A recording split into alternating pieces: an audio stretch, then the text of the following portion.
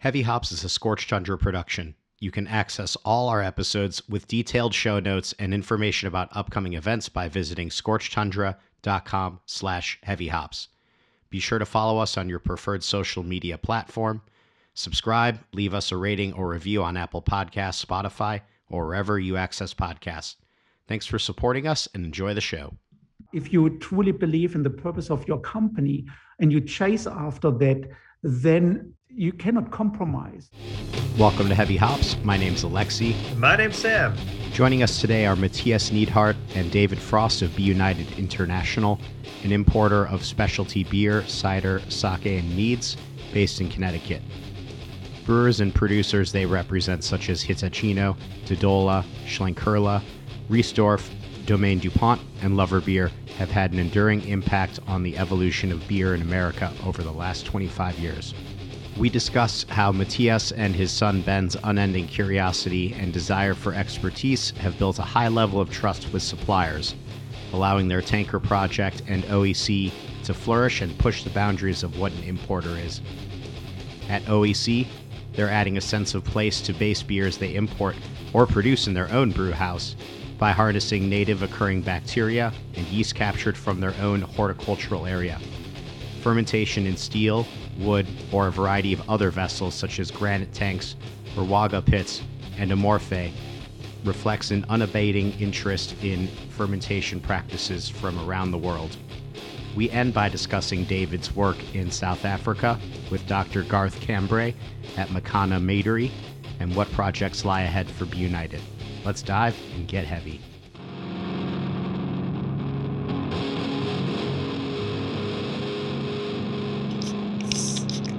Matthias and David, welcome to Heavy Hops. Thank you so much for joining us. Glad to be here. Same here. I'm very happy to be joining you guys today. I wanted to ask for both of you. The world of imported beer is a unique little world within the larger beerscape to occupy. Be United's a special company as well. Can you tell me a little bit about how the both of you kind of ended up in where you sit respectively? Oh, well, how much time do we have? 3 days? 3 days, yeah. Okay, good. No, we started late 1994. At that time, obviously, the world of beer, domestically as well as from an import side perspective, looked very, very different from today. As we all know, I don't have to elaborate. I think the craft beer development movement in the United States somewhere started 1980, mid-80s or so, and it was intriguing for me to see all the wonderful flavors and aromas that developed domestically in the United States. There was one thing though that kind of started to bother me a little bit in the early mid-90s. The bigger craft breweries, sort of microbreweries at that time, all of a sudden started to advertise and say, okay, now the best beers in the world are now brewed in the United States. And that kind of bothered me a little bit because all the classics were really developed in Europe. Not because Europe is so much smarter, no, not at all, but Europe is just much older.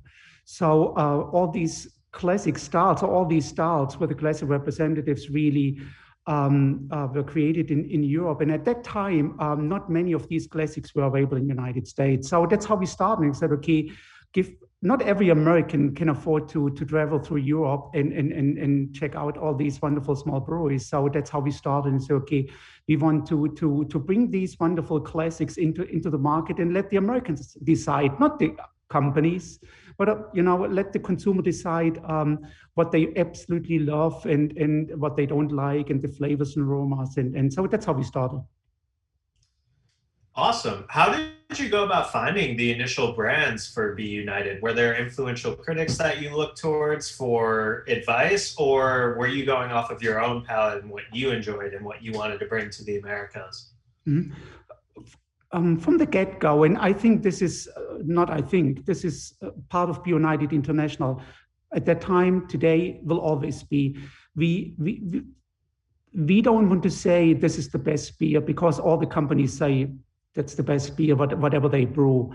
It's very subjective. You cannot really correctly validate it. So from the get-go, we said we don't want to make that statement. We want to have some kind of an impartial guide that helps us develop that portfolio, but also a person that is recognized around the world, or people are recognized around the world for having incredible abilities to taste and describe beers and other liquids. And at that time, obviously, it was very, very clear that you go with the late Michael Jackson and others from UK like Roger Potts. They have written many, many books about it. They have an incredible palate. I'm not even close to what they can taste.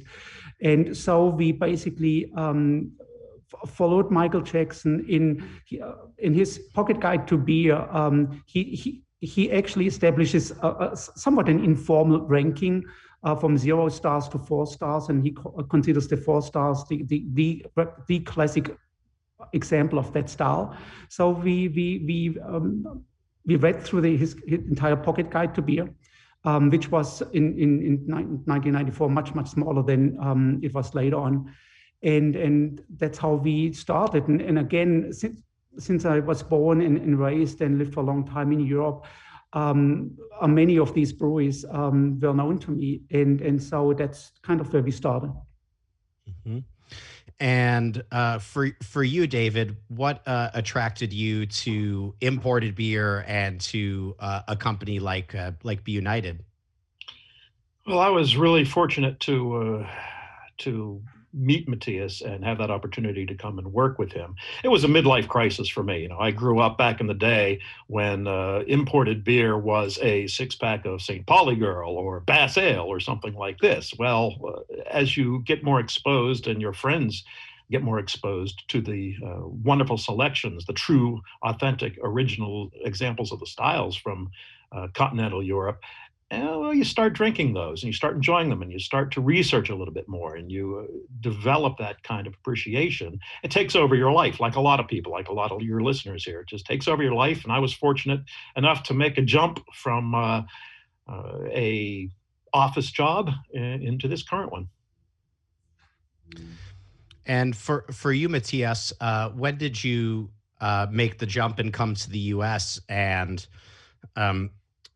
what drew you to Connecticut?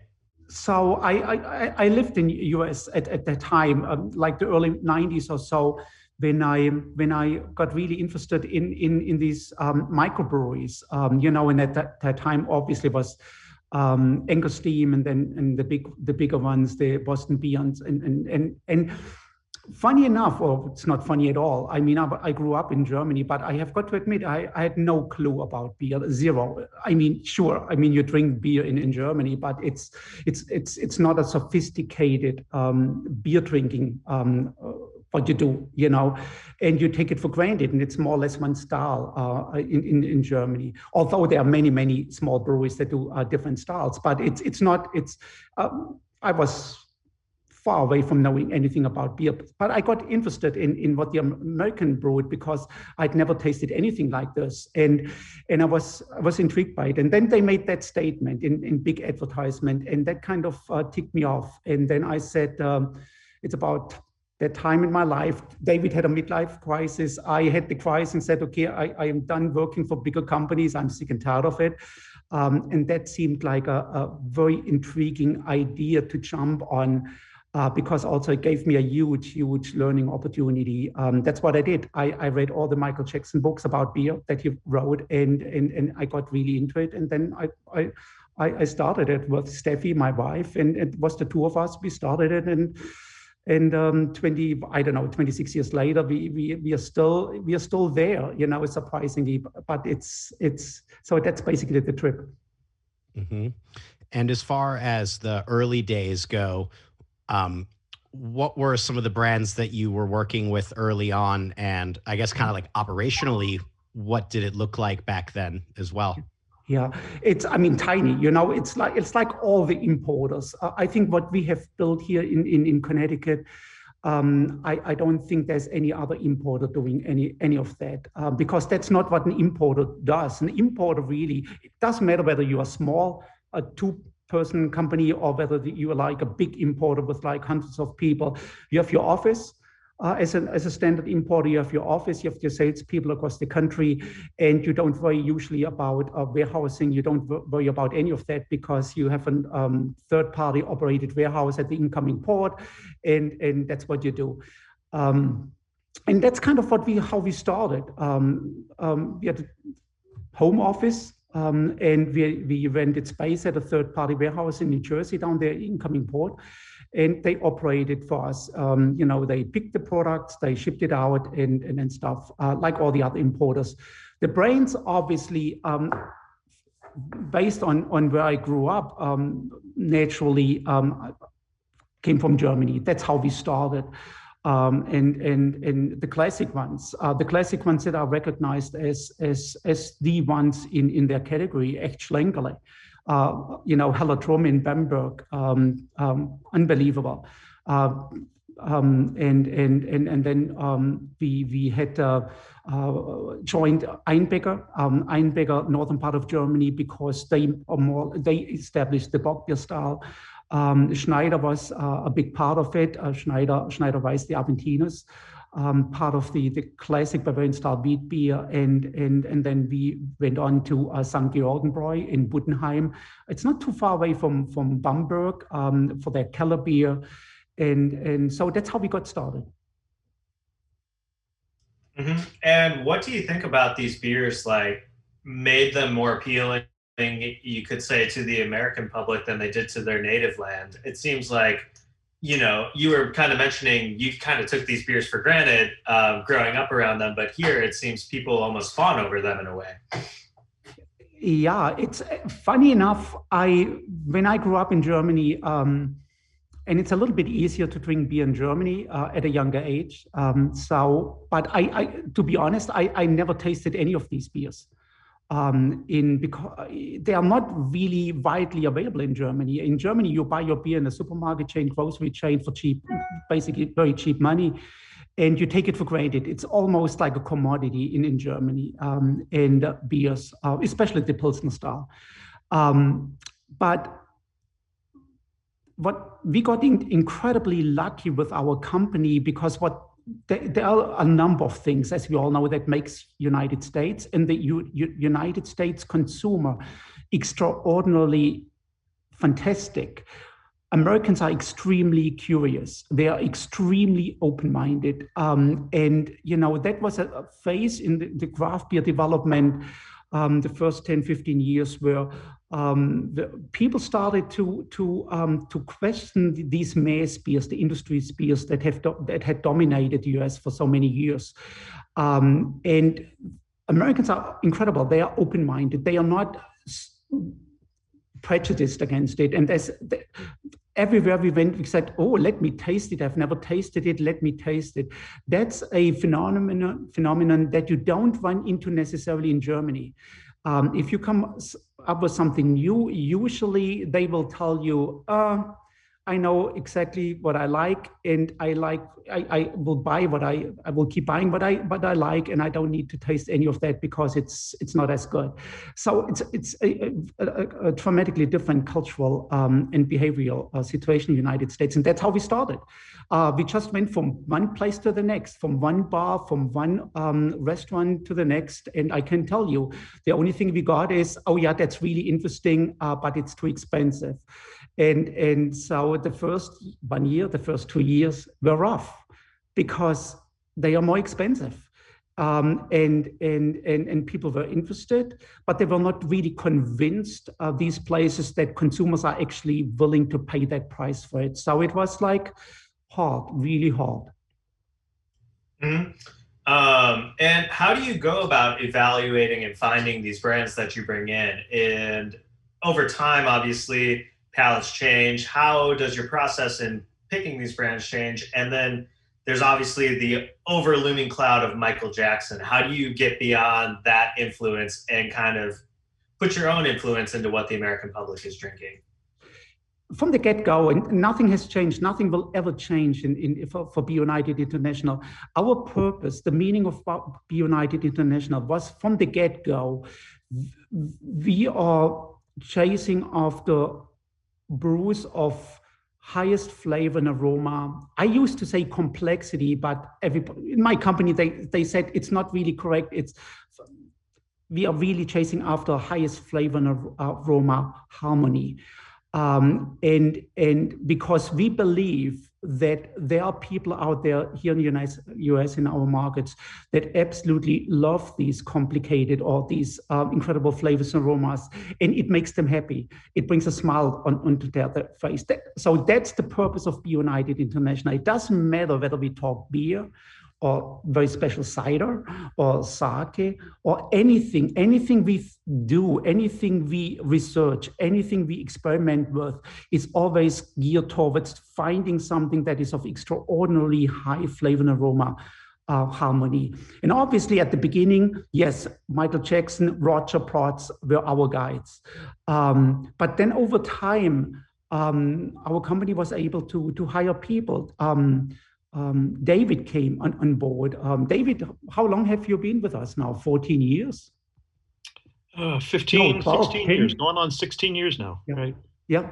And David, I think, was the number 4 or 5 in our company. And we started here with Ron Fisher and David Pollack and others.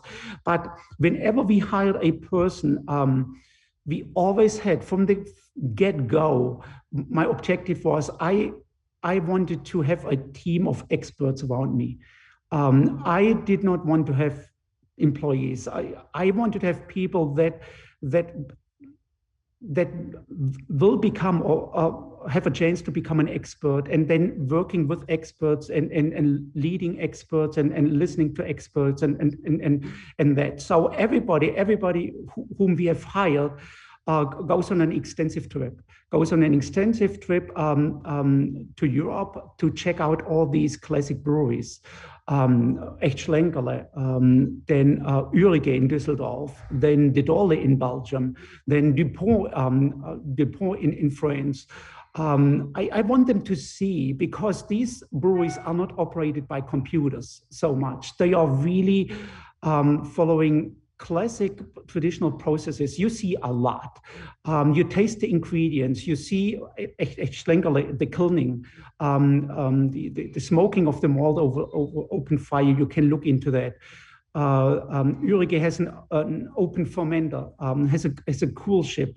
The Dole is incredible. Everything is done manually. And if he's in a bad mood, he will make you work. And he will make you work at the bottling line, which is hard work. But you see, you learn a lot about the ingredients, about processes, about the systems, the way they look at their brews and what it's important to them in terms of flavors and aromas. And everybody this way, in my object is to become an expert. And I love doing that because it gives tremendous value to our company. And this is how we now these days evaluate things. When we get approached by breweries or producers, or when we find something, we taste all together. Our sales organization is now 14 people or something, including Connecticut. And so we taste together. And I love these sessions because rarely ever will we come to a unanimous decision. There is everybody has their ideas, and then obviously eventually we'll have to make a decision. It's not a democracy where I say, okay, 8 are in favor for it and 6 are not, so we go for it. It's the ultimate decision I will make. But I'm very well aware if I make a decision and everybody's against it, I will have a tough time selling it because they are not selling it. And they said, okay, screw that, Be United. I'm not going out with that. This is not my standard. So it's a very systematic process. I think it's a fun process, but it's all driven by expertise. Mm-hmm. And that's an interesting point of mentioning your focus on a lot of different producers using different methods and using unique equipment and having incredible stories of their own. do you have conversations with your brewery partners and your suppliers about opportunities or special products for the U.S. market? And if so, how do you kind of have those conversations with people that may view what they do through a certain prism? Yes, of course we do. But actually, that didn't yes, it happened from the get-go. But obviously, it was very limited because we were a very, very small company. And so these breweries are very, very old, with a tremendous amount of history. So you cannot just go there and say, okay, this is what you guys need to do, because they throw you out, and they are fully entitled to do that. So we started to build a company with these select brands, and we did what all the importers are doing. Then about, was like in 2008, so about 12, 13 years later, we started thinking about building our own facility. We got very, very fortunate. We have grown every year. And it came to a point where we say the third-party warehouse in operation is no longer good enough for us. They mispicked. The quality of the warehouse was not great. The temperature was not great. It was dirty. It was dusty. And I said, enough of that. It doesn't meet our standards. And then we started to build our own warehouse here. And each year we added something to it. But prior to that, I think a great example is what you tasted, or what you have opened is Hitachi and Nest Red Rice. When we started with Kyochi in 1999, 2000, I will never forget that, because nobody at that time had ever heard about Japanese craft beer. It totally unusual. There was the Sapporo and the Asahi and the Kirin and stuff, but it came to, I read about it.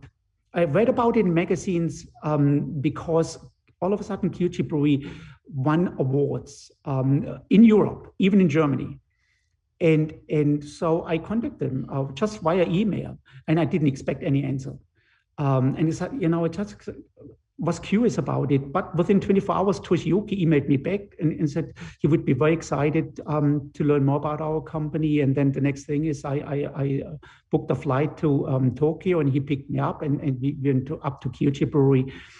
And so how we started. But over time, so we started with the white ale, which has always been his flagship. But, a couple of years later, he asked me, we would like to brew an American-style amber, an American-style pale ale, an American-style IPA. And here it comes for us when we talk to our breweries. Our objective is to tell them, do not imitate or copy American breweries and American styles. They know very, very well how to do these styles extremely well. There is no need for you to brew an IPA to ship it out over the ocean and stuff like this, and then come on in at a higher price point and compete against these incredible American IPAs. And at that time, the number of brewers in the United States was not $7,000 or $8,000, but much less. But so I said, do not do that. What we think is the way to go is think about your culture, think about your heritage, think about your country, think about the flavors and aromas that your country really enjoys. And we want you to use all these things and create something. And the first thing that comes to mind was like red rice. He is using red rice in his sake portfolio in Asamu sake. So we asked him, red rice is very, very unusual. It really came from China, and Japan eventually took it over in integrating it into their product, especially into the world of sake. And he smiled. And I said, what are you smiling about? And he said, this is very complicated. And I said, this is awesome. The more complicated it is, the better off you are, because then the less imitators you will have. Because when you have successful in the United States, the next day you have like 10,000 breweries or producers behind you copying you. And so he said, okay, I understand. And he said, let me sit down with our brewing team. And he has two brewing teams, one for the beer and Hitachino, and one for his sake portfolio, the Kiku Sakari. And a number of weeks later, he said, we have something. Can I send it to you? And that's what you're enjoying, the Hitachino and Estrad rice. That's amazing. Yeah, I feel, being influential and knowing that a brewery, even though they're creating a highly refined product that is highly processed, they still have a heritage that they can impart into that beer. And so recognizing that and influencing your brands that you do carry in that way is so, I don't feel like you really get a lot of importers that are, have that much influence in saying, don't try and do what's already being done here. Look to your heritage and push that. That is what makes you unique, And for Kyuchi being right outside Tokyo, and I think they're right outside the the city of Mito as well. That's right. It's a very, very interesting, complex region of Japan because, obviously seafood is huge in Japan and especially in that region. But if you go up a little further, you do have a lot of American influence in the Sapporo region and up that way further. So, having a brand that's kind of smack dab in the middle of that and just saying, use your heritage and do something unique. I think that's amazing. Well, ask David, when we have right now it's only virtual, but hopefully the pandemic is over soon. And we usually meet, all of us, David, 3 times a year, something like 2 or 3 days. Back in the good old days, yeah. Pre-COVID, 3 times a year. Yeah, and it's always 2 days. And the first day, the first part, everybody hates it because the only thing we do there is we are talking about our purpose, of course, our meaning, but also about our competitive advantage and what we need to do to stay alive in a market that is brutally competitive, intensely competitive. And it's the easiest thing in the world, really, to say, let's just follow what's working in the marketplace. Let's follow IPA. Oh, let's jump in the IPA movement or any like that, because it seems to be the easy way to go. Other companies are in there, and the market is there, and the consumers is there. So it seems to be the right way to go. We basically go the opposite direction. We try to find something that is not heavily occupied by competitors, that is driven by unusual flavors and aromas, but also that is really very much authentic to the country and the brewery and the location of the brewery. And that's hard because we will never be a $1 billion company. It's impossible. We are a small, tiny niche player, but I don't think this is why David joined us, to become a billionaire. I don't think anyone in our company has that objective. I hope at least the people all working for us with me, they are excited by flavors and aromas and by completely new things, by being innovative, by trying new things, and realizing sometimes it will not work out. That's fine. It's a huge learning, and I hope at least that this is why everybody stays at Be United for quite a long time. It's a very challenging. I think I love the environment because there's so many people with great input. It's challenging, it's risky, and it's a total learning environment. That is certainly the most stimulating part of working with Be United International, is the opportunity to really investigate and research these interesting styles. Certainly, it would become brain numbing if all we did was sit around and taste IPAs all day long. Oh, what's the latest white ale? It is just a take on another recipe here. And the real enjoyment out of the job for us, as Matthias is saying, is identifying these culturally significant new brews, ones that are capturing the soul of the country, ones that are capturing flavors that we haven't seen anywhere else. As Matthias said, the Americans are the best at doing the IPAs these days. And what fun would it be for us to sit around a meeting and taste a bunch of IPAs? People think that it's a great job just because we sit around and drink beer all day. No, that's not the case. We don't want to sit around and drink IPAs all the time.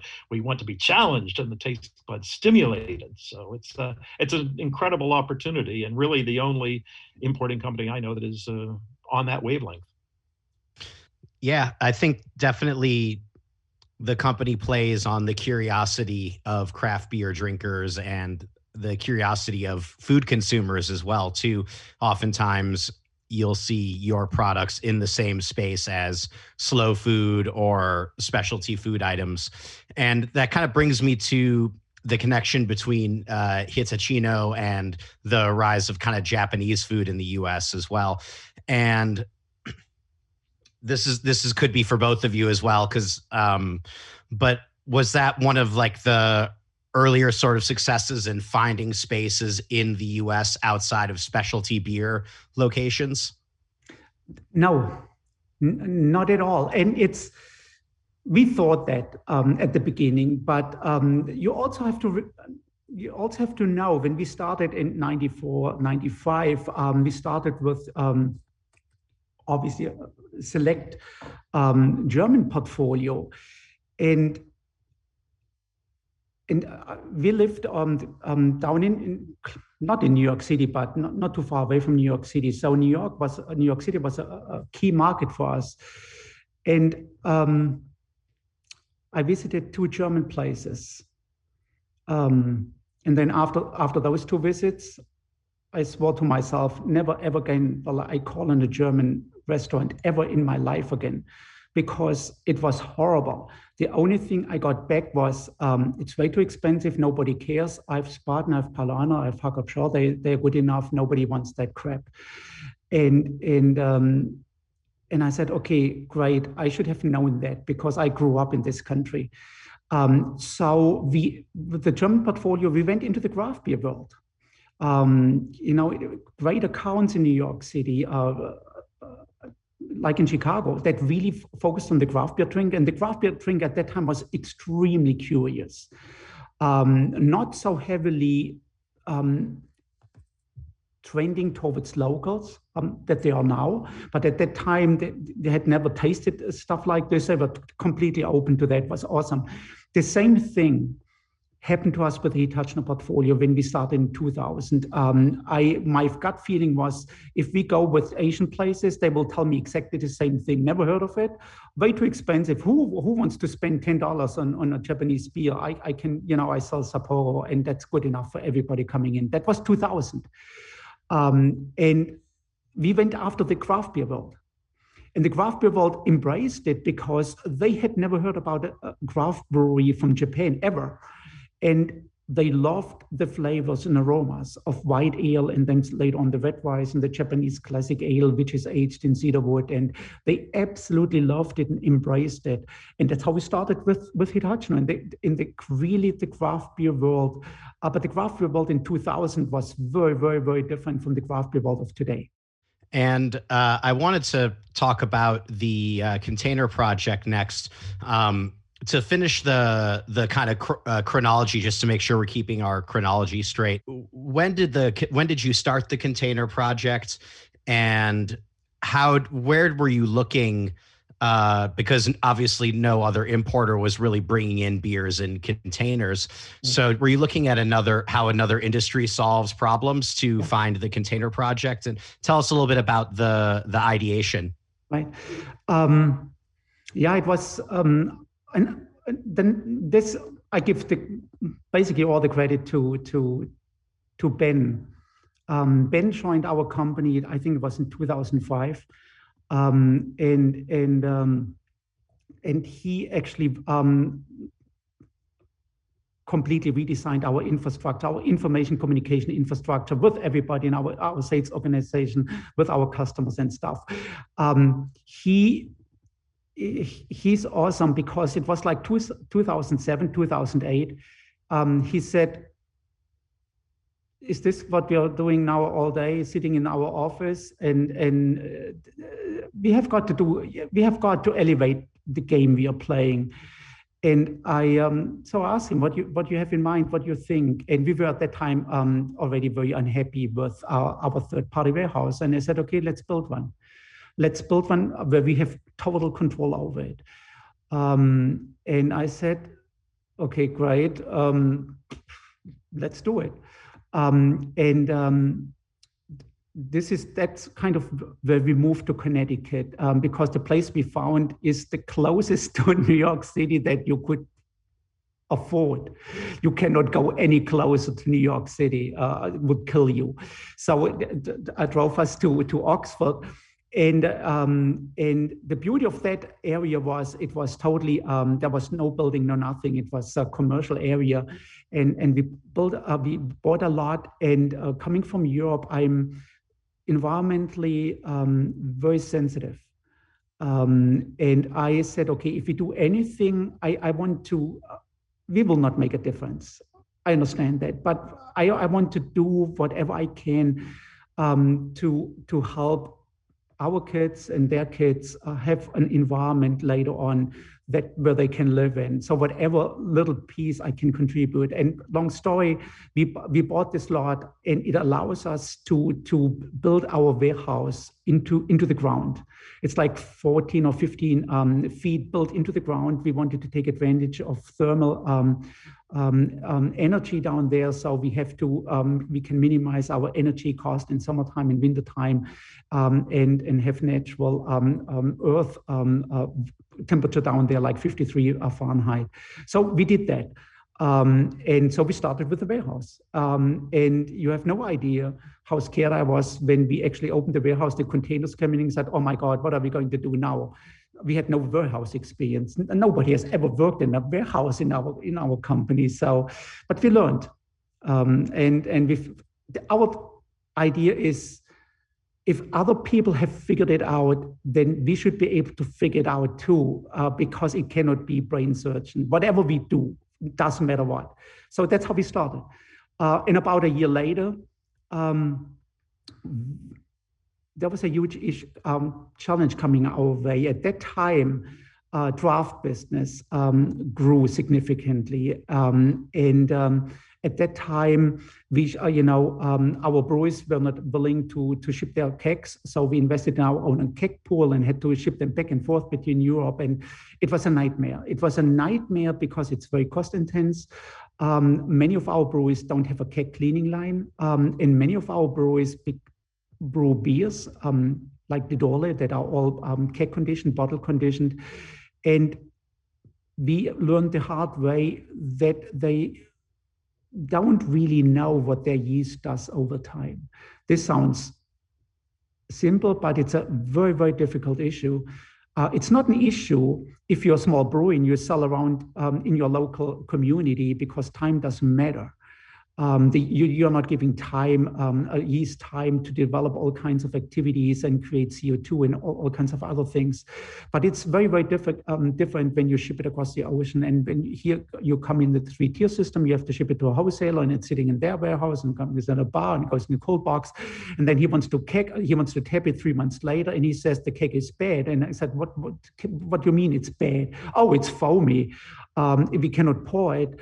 And then you realize the yeast is very active and has consumed more sugar and produced as a byproduct CO2. And all of a sudden it didn't become, you couldn't pour it anymore. And so we went back to the brewers and said, okay, you have got to analyze it. You need to know exactly what you do when you introduce a secondary fermentation. You need to know exactly where the yeast is going to stop. Otherwise we run into huge issues.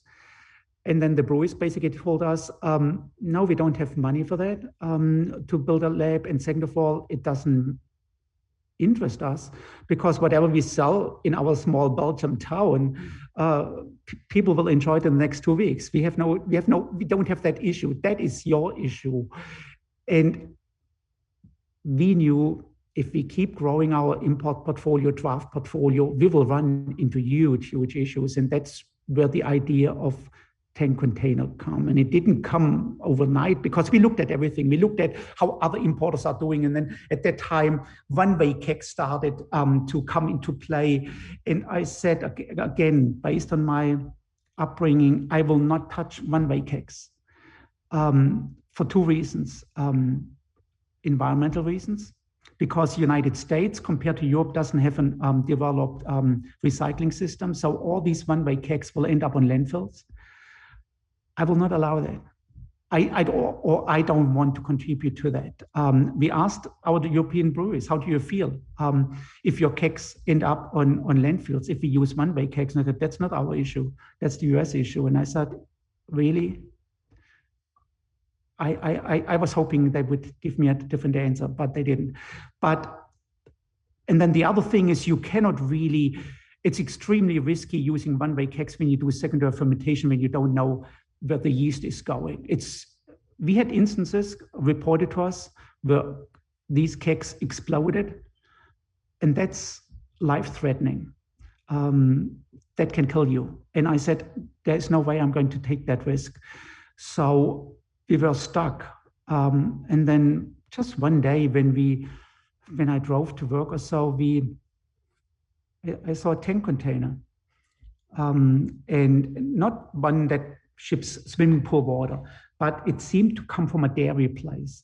And I followed him, and I came to the farm and asked him, how do you do that? Is this milk unpasteurized? And so we started to talk, and he said, the industry you really need to talk about is orange juice.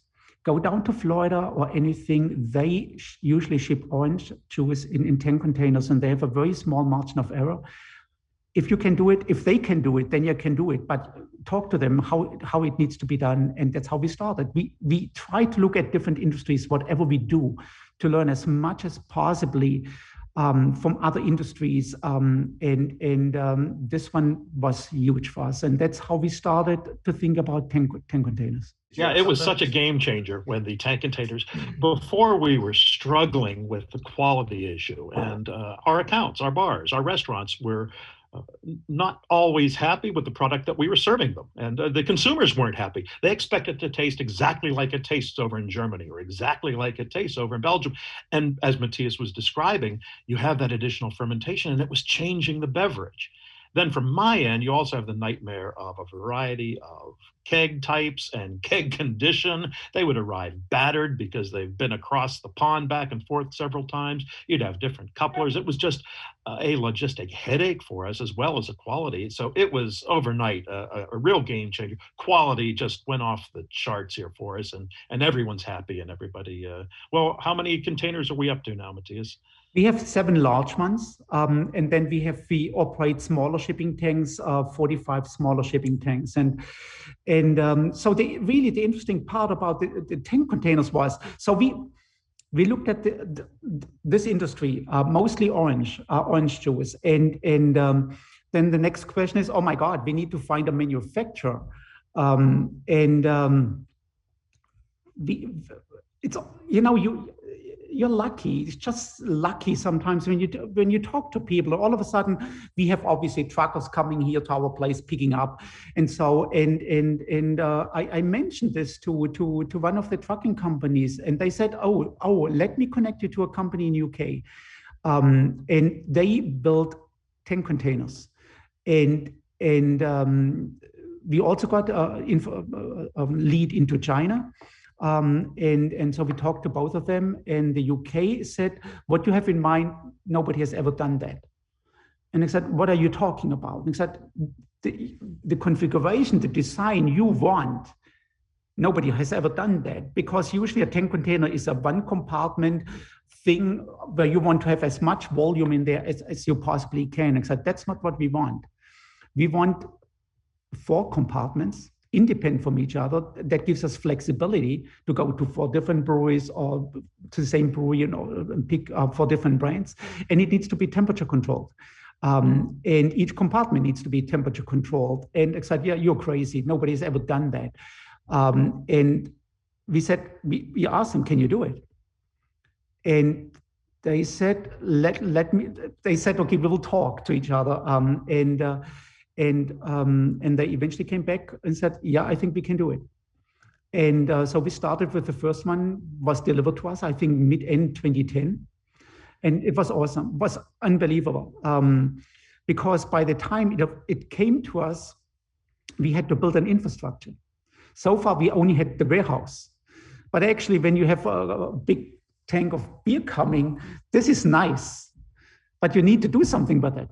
So you need to have a kegging line, and you need to have a keg cleaning system, and you need to have all of that in place. And so we built that. We built a little small addition to our warehouse, and bought a small kegging line back in Austria. And so the tank container arrived, and we tasted the beer. The temperature display, everything was perfect. Usually shipped at 34, 35 Fahrenheit. We opened the sample valve, and the brewers were very, very nervous about it. That's a completely different story. But we tasted it, was awesome. And I said, this is great. So how are we going to get it into kegs? And we had never done it, anything like this.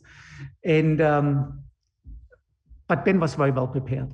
And so we started to keg. And we didn't have a computer controlled keg cleaning system at that time. So we had to connect, we had to do it through our hoses and doing manually. And I remember one time Ben went on a trip to Japan to work with Kyuchi on new projects, and a tank container came, and Steffi and I had to do it, the cleaning. I called Ben. It was midnight at our time, and it's Japanese time. It was like 1 o'clock the next day or something, 30 hours later. And it's like, I should use the F word, because that's what I told him. It's like, I'm stuck here. I don't know what to do and how to operate these pumps and all of that. But he calmed me down, and we cleaned it. And so that was the first tank container. It worked really well. And then we added over the next 2 or 3 years, 6 more, and they're doing really, really well. Yeah. I just think this is an amazing project that you guys have really built out. And there's just like a lot of things I want to highlight. First of all, the massive infrastructure layout that needed to happen in order for this to be an actuality. And then the amount of overhead that this would have cost initially to make this project a reality as well. Seeing the end product from these Belgian and German breweries being more similar to what you would experience in Europe, do you feel like this is absolutely the correct way to bring these beers over? Do you see a substantial difference? And are customers ultimately more happy with the way that you are doing it versus your competitors? We strongly feel, based on the purpose and the meaning of our company, to go really for brews of highest flavor and aroma, complexity or harmony, whatever you want to call it. I think strongly feel we had no choice. Because if that is your purpose, then you basically have to deal with beers that are all undergo secondary fermentation.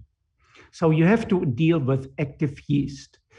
Look, if you're an importer or local brewery or domestic brewery, it doesn't matter. That basically takes that factor out of the game by either not doing a secondary fermentation, or at the end, after the secondary fermentation or whatever, you pasteurize, then you don't have that issue. You don't have to worry about all of that. But if you truly believe in the purpose of your company and you chase after that, then you cannot compromise.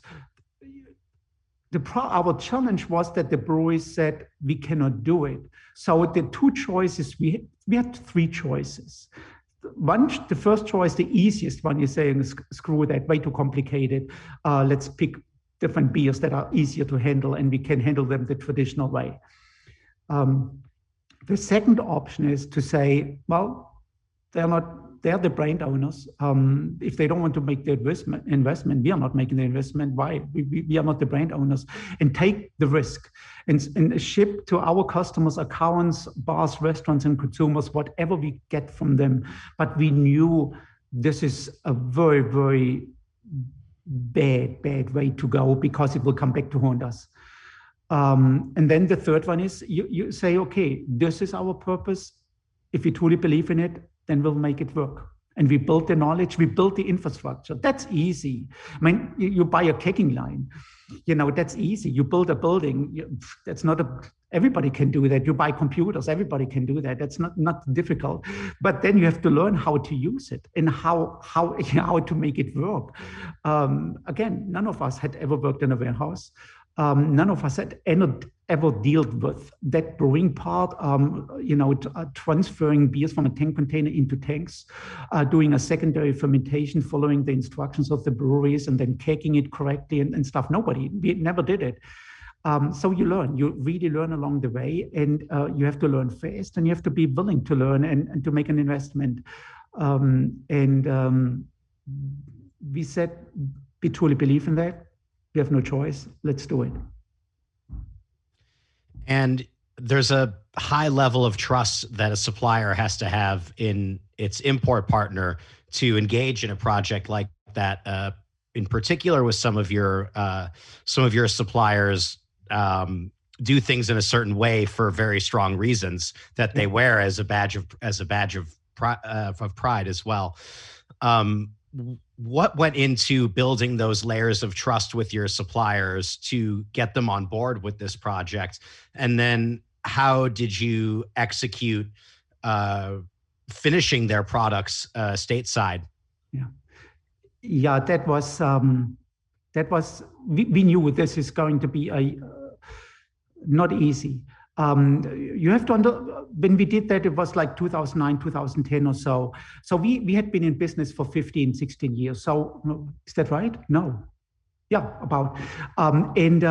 So we had gained some credibility.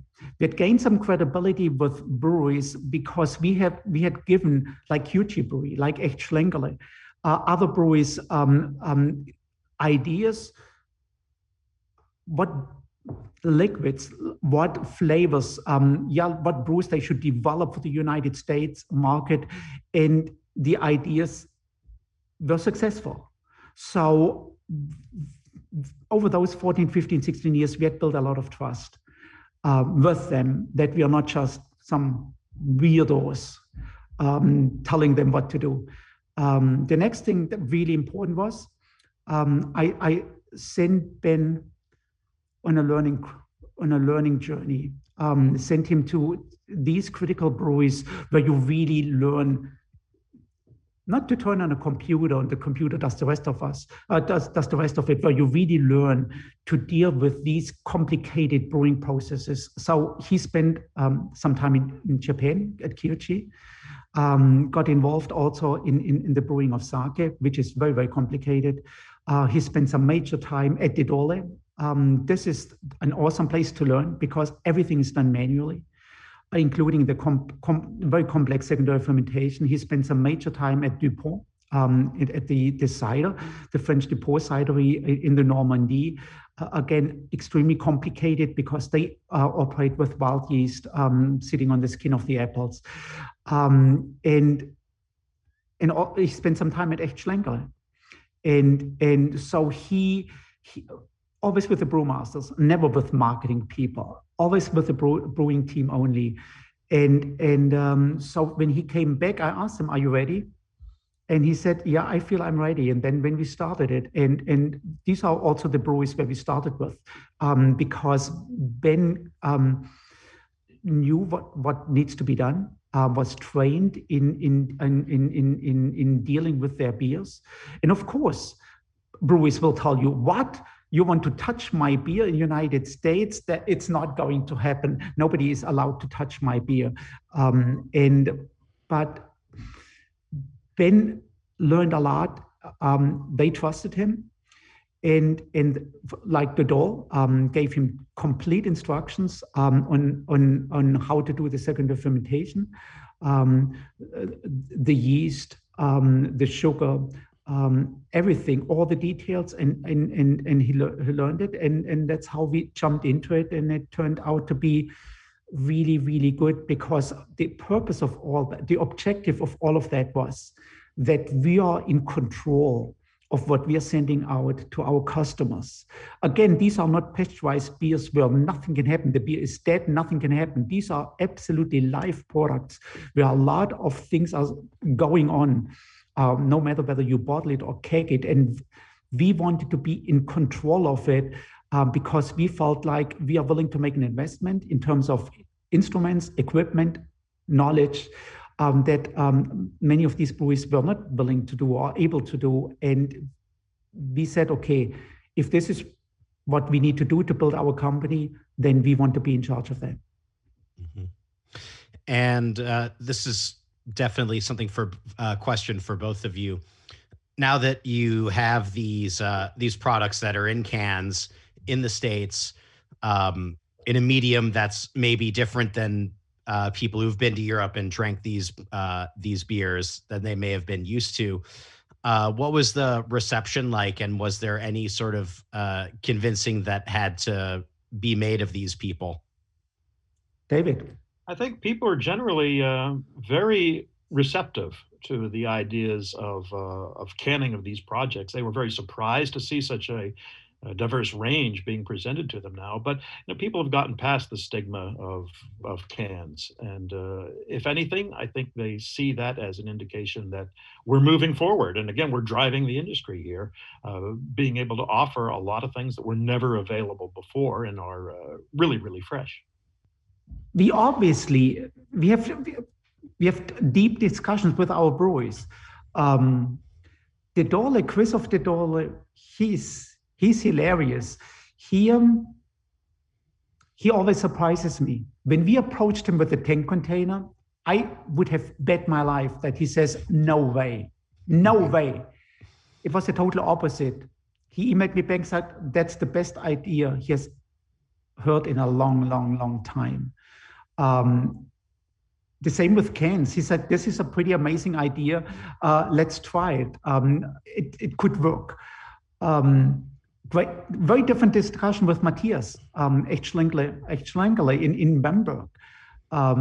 He obviously is very much in the tradition with his style, with his brewery, with his customers.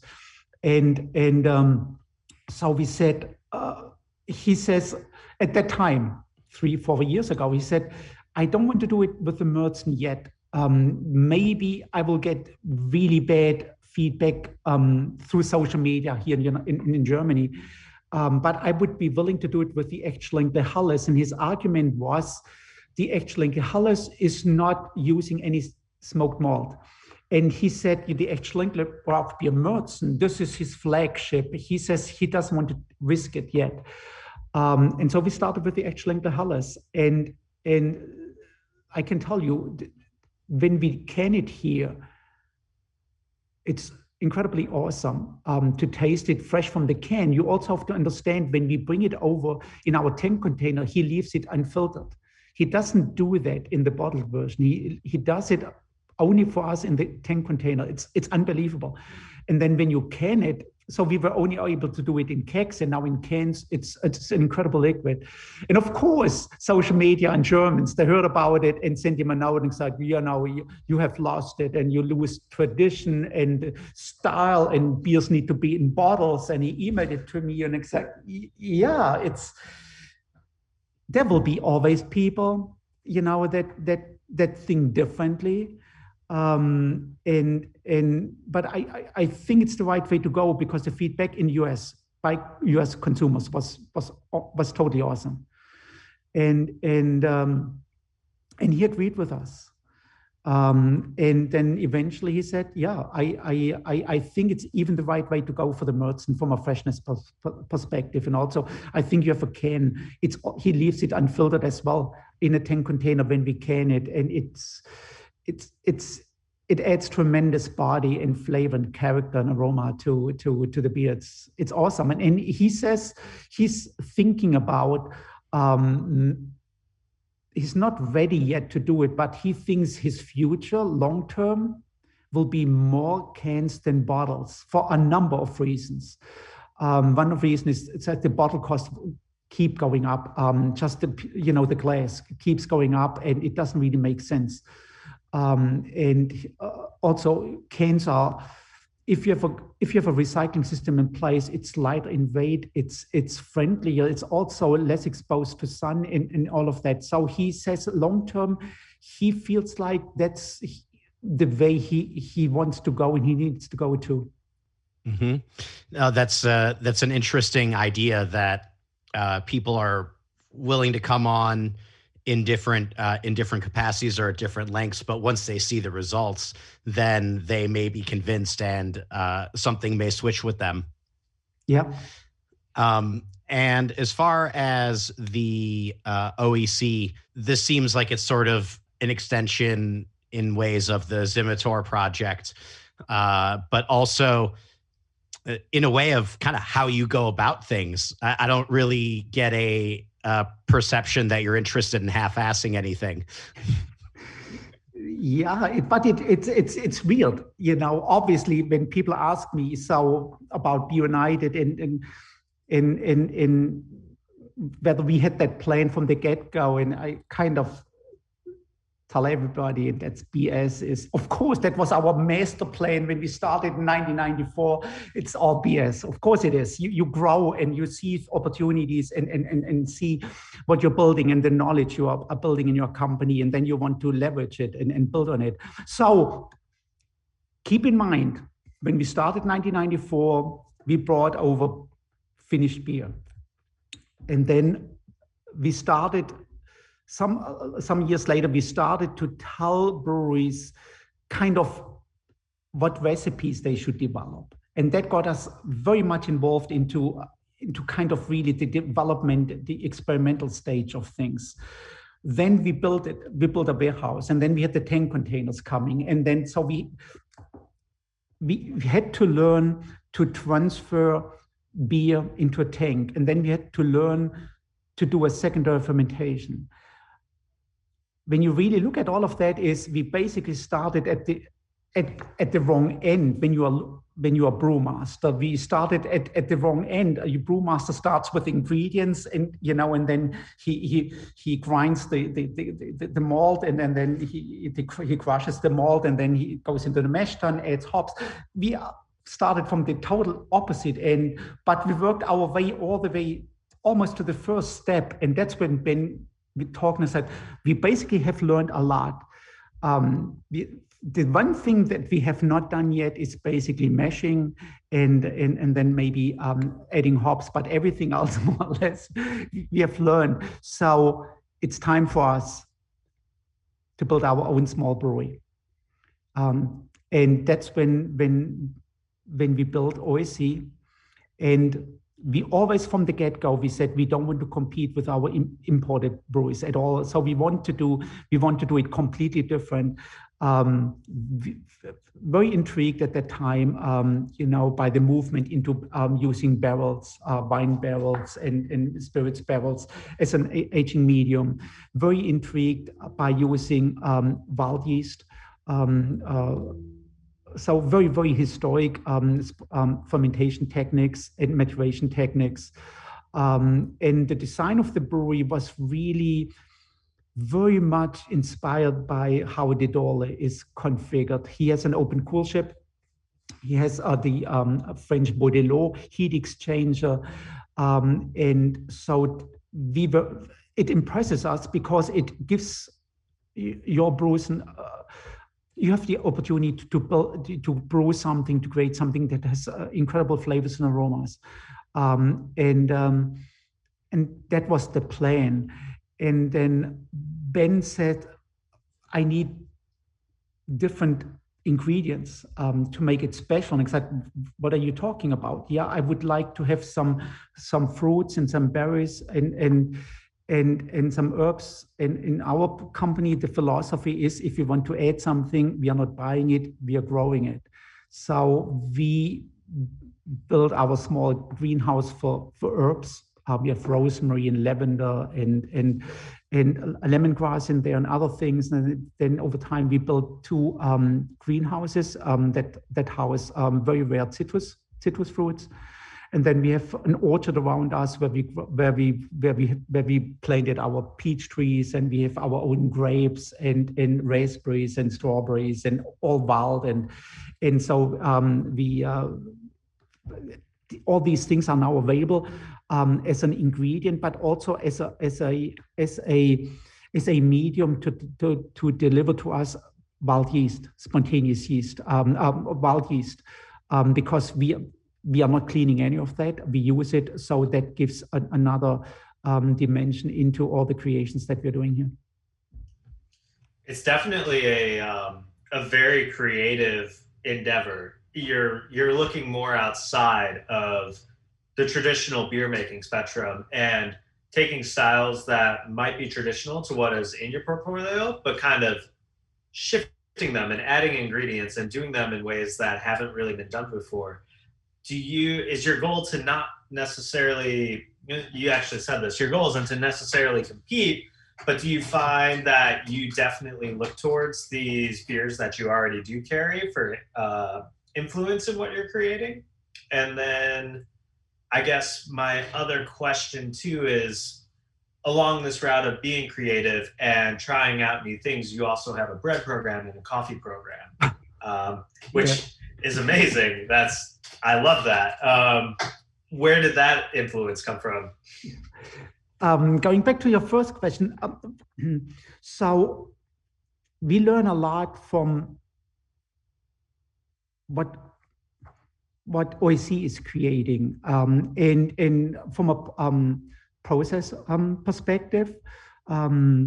Obviously, there's open fermentation involved, there's barrel aging involved, there is wild yeast involved, and all of that. And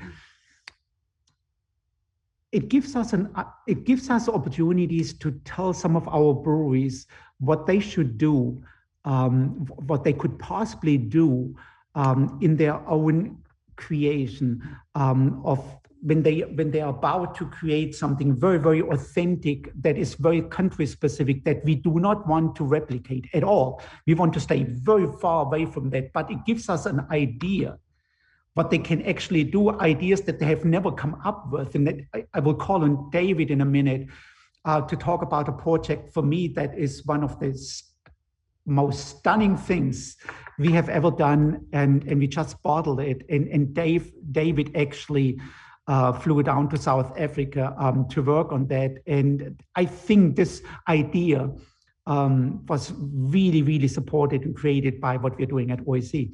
Then the other thing is, everything around here is about fermentation and maturation, everything. And I'm really, really curious and highly interested in fermentation. And it's really very, very close. The difference between bread and beer is one is liquid, the other is solid. Everything else is very, very, very similar. And so it intrigued me, because when I grew up in Germany, there was one small bakery and I loved their bread. But the bread is so different from today's breads in a way. So I bought this,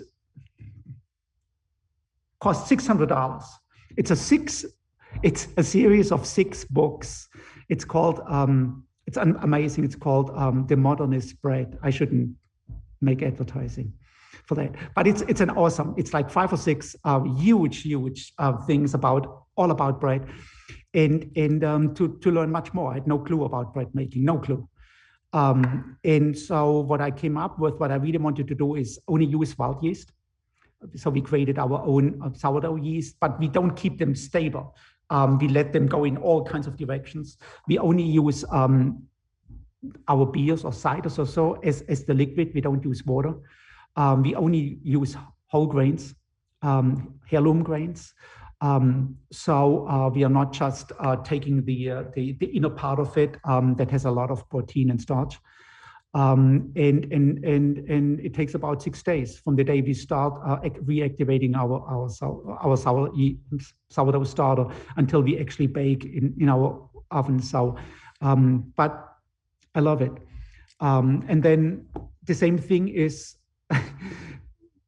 with coffee, I have always loved coffee. I had no clue about coffee beans or anything like this.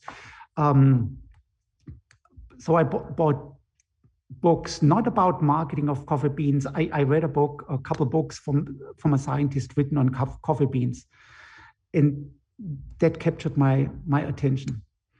And I thought that is an amazing thing, these green coffee beans. And I thought if I experiment with some of these green coffee beans and do some wild fermentation, maturation things at our place, it might just work. And so I do that on a very, very small scale. But David, I'm calling on you now to talk about this, what we call the method accidental, which basically summarizes our thinking, our ideas, what we're doing. David was in full charge of that, the knowledge that I really love for everyone in our company to have. David. It's just taking the wild yeast conception really and running with it. It occurred to us, what makes a product really local, really indigenous, okay? I mean, you can, as a brewer, you can get your malt from somewhere, you can get your hops from somewhere, you can even get your yeast somewhere but what you can really start to call your own is when you're using local produce, local ingredients, and ideally local yeast. I mean, we've done the same thing with our greenhouse in Oxford. That's why Ben likes to use so many of the ingredients and insists on using the ingredients right out of his own greenhouse because it makes it his, okay? And the wild yeast that Matthias was talking about coming in on some of these ingredients. Well, we wanted to take that. As you know, we do a lot of work with mead, and I've been working with a meadery in South Africa. The idea was, hey, can we capture a snapshot of an actual location, the flavors of a location of honey and of mead, and involve those local ingredients and only those wild yeasts and rainwater, actually, to make a very traditional, very ancient, very local indigenous beverage. So I went and spent some time in South Africa with Dr. Garth Combray, our expert in mead making there. And we went out into the bush and sourced some local honey, and sure enough, got some rainwater together and inoculated these batches with the yeast from the very area that was producing the honey. And these honeys were wildly different too. We'd be using eucalyptus honey, which would come out green. And then we'd use some other honeys that would come out virtually black and some that were golden. And you're playing around with Africanized honeybees. And you're really getting a feel for the nature of the area there. And that was sort of our goal. You put these all together in wine barrels from the area. So everything is contained there. It's something that you cannot reproduce at home. Okay. It's something that can only be done there because you are using those very specific ingredients. And that's very much in keeping with the idea of wild yeast and what OEC is doing. Home brewing, if you will, a real classic ancient beverage. It's a lot of fun. And this is an interesting point because it sounds like you're aiding in the creation of sense of place. Exactly. That's our goal in particular, is we really do want to. And these days, especially, you can't travel across the pond and just go visit a place. How do we bring that to you? Well, we're bringing those kind of flavors. And we could transplant the core ingredients there, the base ingredients, and we could ferment them at OEC, and it's not going to be the same product because you don't have the yeast there. You're not using the local waters. You're not using the fruits as they occur right there, literally tumbling off of a rooftop into the barrels that are just sitting out there and soaking up like a good aging a single malt Scotch, for example. The barrels are sitting out there in the South African sun, experiencing a wide temperature range, and going through those fluxes that really give it that character. And so we're trying to bring that into the glass of the consumer, and rather than you going there. And they're very identifiable too. I mean, you can really tell the difference of these areas.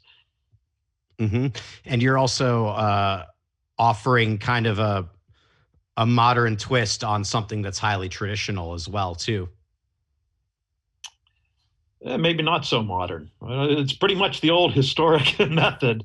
I mean, in Africa, they consume more mead in its various forms than anywhere else in the world, but most of it is home brewed. You can buy it on the side of the road. Now, obviously, that's not very good because it's not quality controlled as far as wild, crazy yeasts go. It's oftentimes very bad, but you have a guy who has his doctorate in mead making helping you out a little bit, and he knows a little bit about microbiology, and he knows what to let go and how best to encourage that kind of fermentation. It's an old technique. I mean, that's literally how it started, right? We call it method accidental because it's sort of a spin on the method champenois idea, okay, of naming it by how it happened, accidentally, right? Dr. Cambrai left a big vat of honey out in the back of his truck one day. It rained. Oops, he didn't throw it out. It started to ferment. And 10 years later, that was an absolutely brilliant mead. Bottled it and saved some of it. So we tried to reproduce that. It was the same thing as historically happened with mead. It's just an accident, and we're capturing that. Just a quick follow-up on that. And so just to see, the environment we are working in, about 4 or 5 or 6 years ago, I don't quite remember, Dr. Cambrai sent me an email and said, okay, I just got rid of my bottling line. And I said, and why would you ever do that? And I said, oh, well, it broke down, it's no good, and blah, blah. And I said, okay, so what are we going to do now? You're down in South Africa and we are up here. We cannot, how do you want to get your meat, to us? You have to bottle it. And he said, no, I will just put them, we'll buy together some wonderful wine barrels, and I put the liquid into the wine barrels and I ship them in a 20-foot container to you. And I said, okay, and then, then you have wine barrels and then you bottle. And I said, we don't really have a bottling line. Yeah, well, then you have to buy a bottling line. So we had to buy a small bottling line on top of it to make it work. Because he has so much knowledge, and it's all about the local character of it. And just to finish that story, David said those barrels, method accidental, arrived at our place late last year, and we just early this week we tasted all the barrels and found the perfect blend for it. And 2 days ago, we had to transfer the barrels into tanks because we will have to bottle it. And one of our operations manager, Clark, he came to me and said, "You will not believe this." And I said, "What happened?" He said, "You should have seen what came out of these barrels." And I said, "What do you mean?" "Oh my God, there were parts of the beehive still in there, and bees were in there. That, of course, but." They said, "Oh my God!" So we had to, now they're in the tank, and we had to somehow filter it in order to avoid bees going into the bottles and stuff. But that's kind of the thing we are doing here. So you've some unintentional proteins added to that beverage. That's right.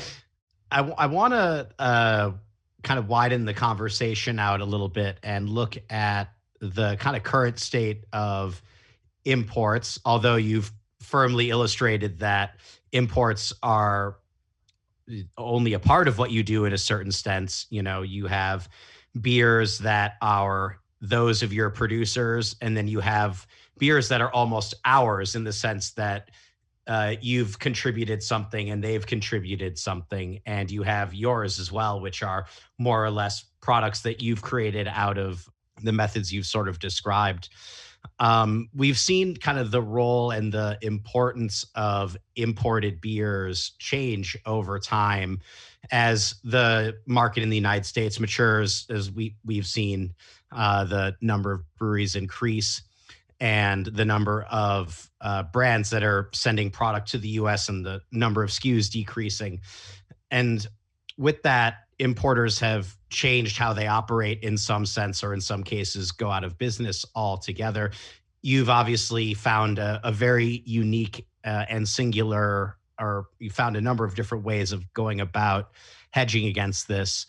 When you look at American producers that are trying to emulate classic styles, and certainly a number of them produce, interpretations of styles that you've imported over the years. Do you see some kind of synergy there in the sense of them being stewards of your portfolio in a certain way? And is there an opportunity to create synergy between what they're doing and what you're doing? Oh, wow. I think there were more or less a lot of synergies when we started, especially if I look back throughout from 2000 to 2010, 12, 13, 14, because the market was exploding. More and more consumers really found interest in it. And the number of US breweries was much less than today.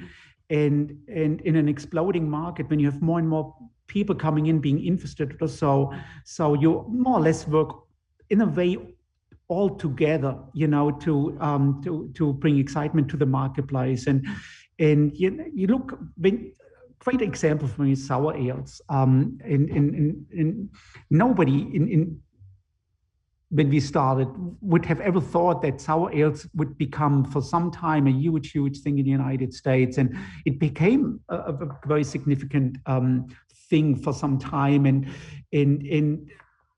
it brought in a lot of new people into the world of beers that people that don't really like the beer flavor or the malt character of it, but they were intrigued by sour ales because it was much closer to the acidity of wines. And so you brought so many more people in there.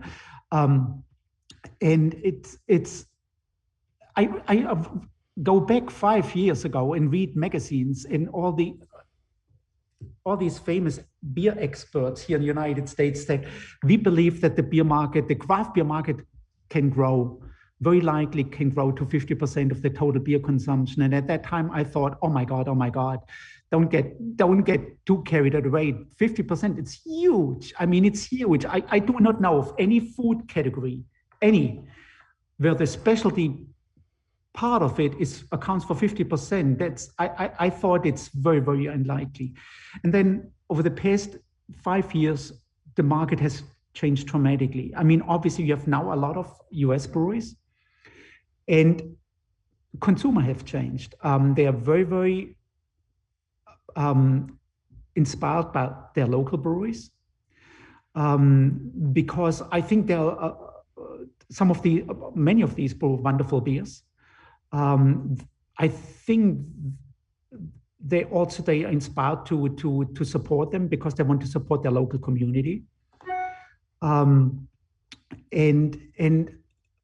I think also worldwide, there's a trend of giving. I don't want to be political here, but to give preference to your domestic things. Let's put it this way. And that has obviously, and the market, I don't think the market is growing anymore. And the market, I don't know the numbers and how you calculate the numbers of the craft beer market. Is it 20% or 18%? But I think the market is no longer growing. And there are huge movements inside the market, no question about it. People moving from this category to this style and so forth. But then, so the imports, in my opinion, are under massive pressure. And then obviously in the United States, you've always got to be prepared that something out of left side is coming. And you don't know, but you have got to be prepared. And you see it with the hard seltzer movement. A hard seltzer movement has come incredibly strong. And I don't think 4 or 5 years ago, anyone would have predicted that hard seltzers is the latest growth phenomenon here in the United States. And I think a lot of craft beer drinkers have moved into hard seltzers too. So bottom line is US market is ultra competitive, fantastic breweries and companies operating here with fantastic liquids. The consumer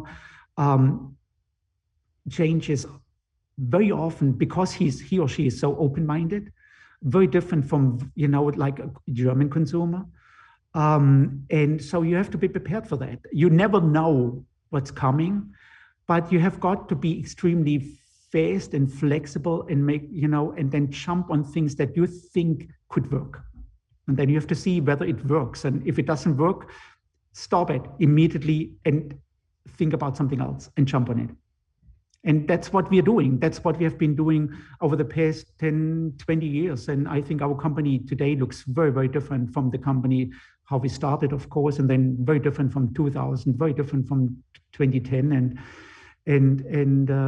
So we know we survived the COVID.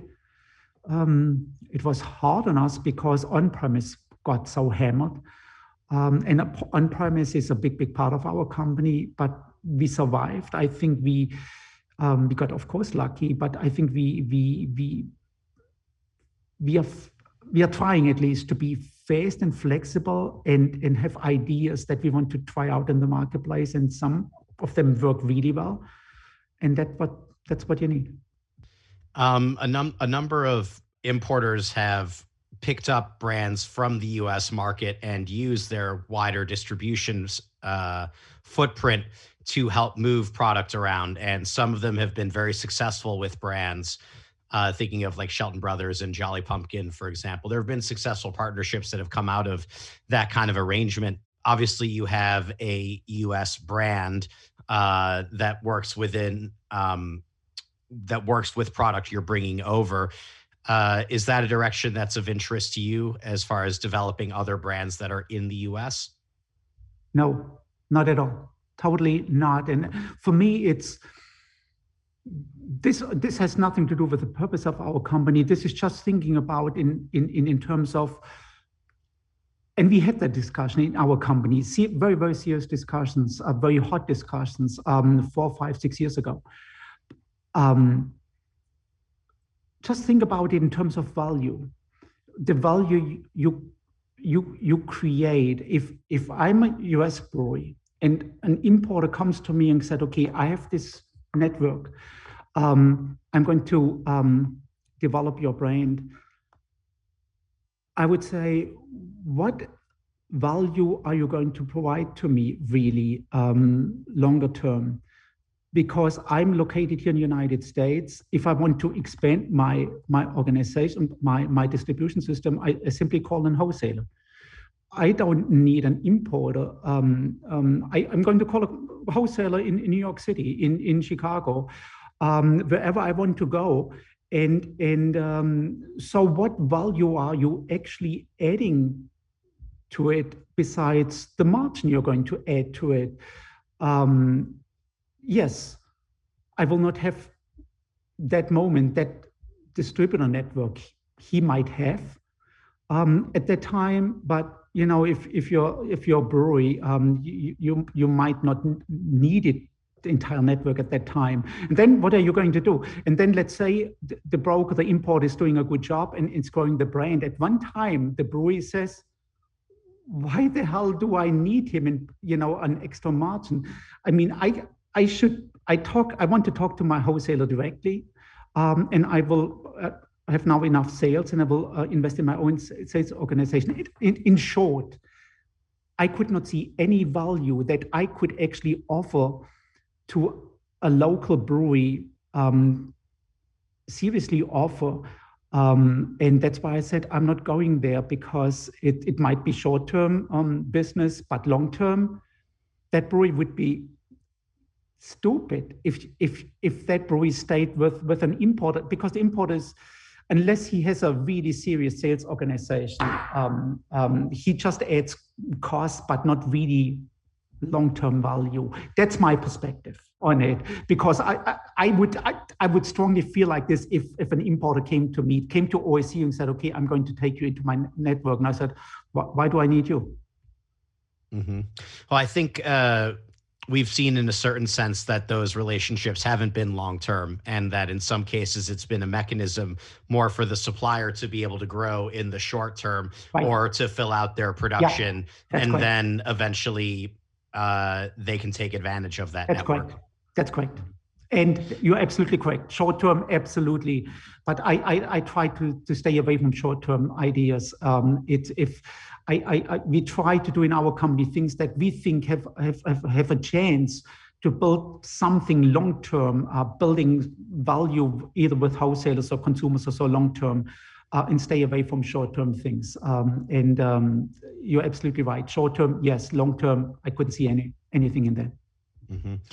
And now, in lieu of the changes in the import business as well, there are a number of brands that don't have representation in the U.S. anymore that have been in the market or that are sought after in some way. Are these opportunities that you're looking at the moment? Not really, for a number of reasons. One reason is we are very, very not sensitive, that's not true, but we have brands that have been in the United States before, they always have a history. And you don't know really whether the history is a good one, a bad one, or whether there are some kind of hidden whatever out there. So you have to, I think you have to be very, very careful.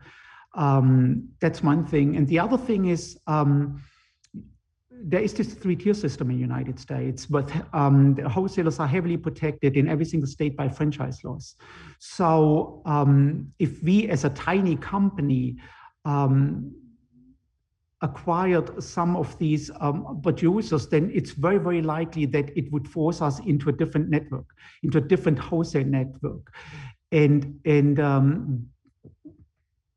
this is, for us, not a great thing to do, because if you have your entire portfolio with one wholesaler, let's say New York City, and the new brand has to be with the other wholesaler because they cannot agree on a transfer, so then how are you going to manage it in an efficient way, in an effective way? So there are, for us, I mean, if you're a big company, you know, you pay money and off you go, and you can solve all of that by throwing money in it. But there are significant legal hurdles there, and so I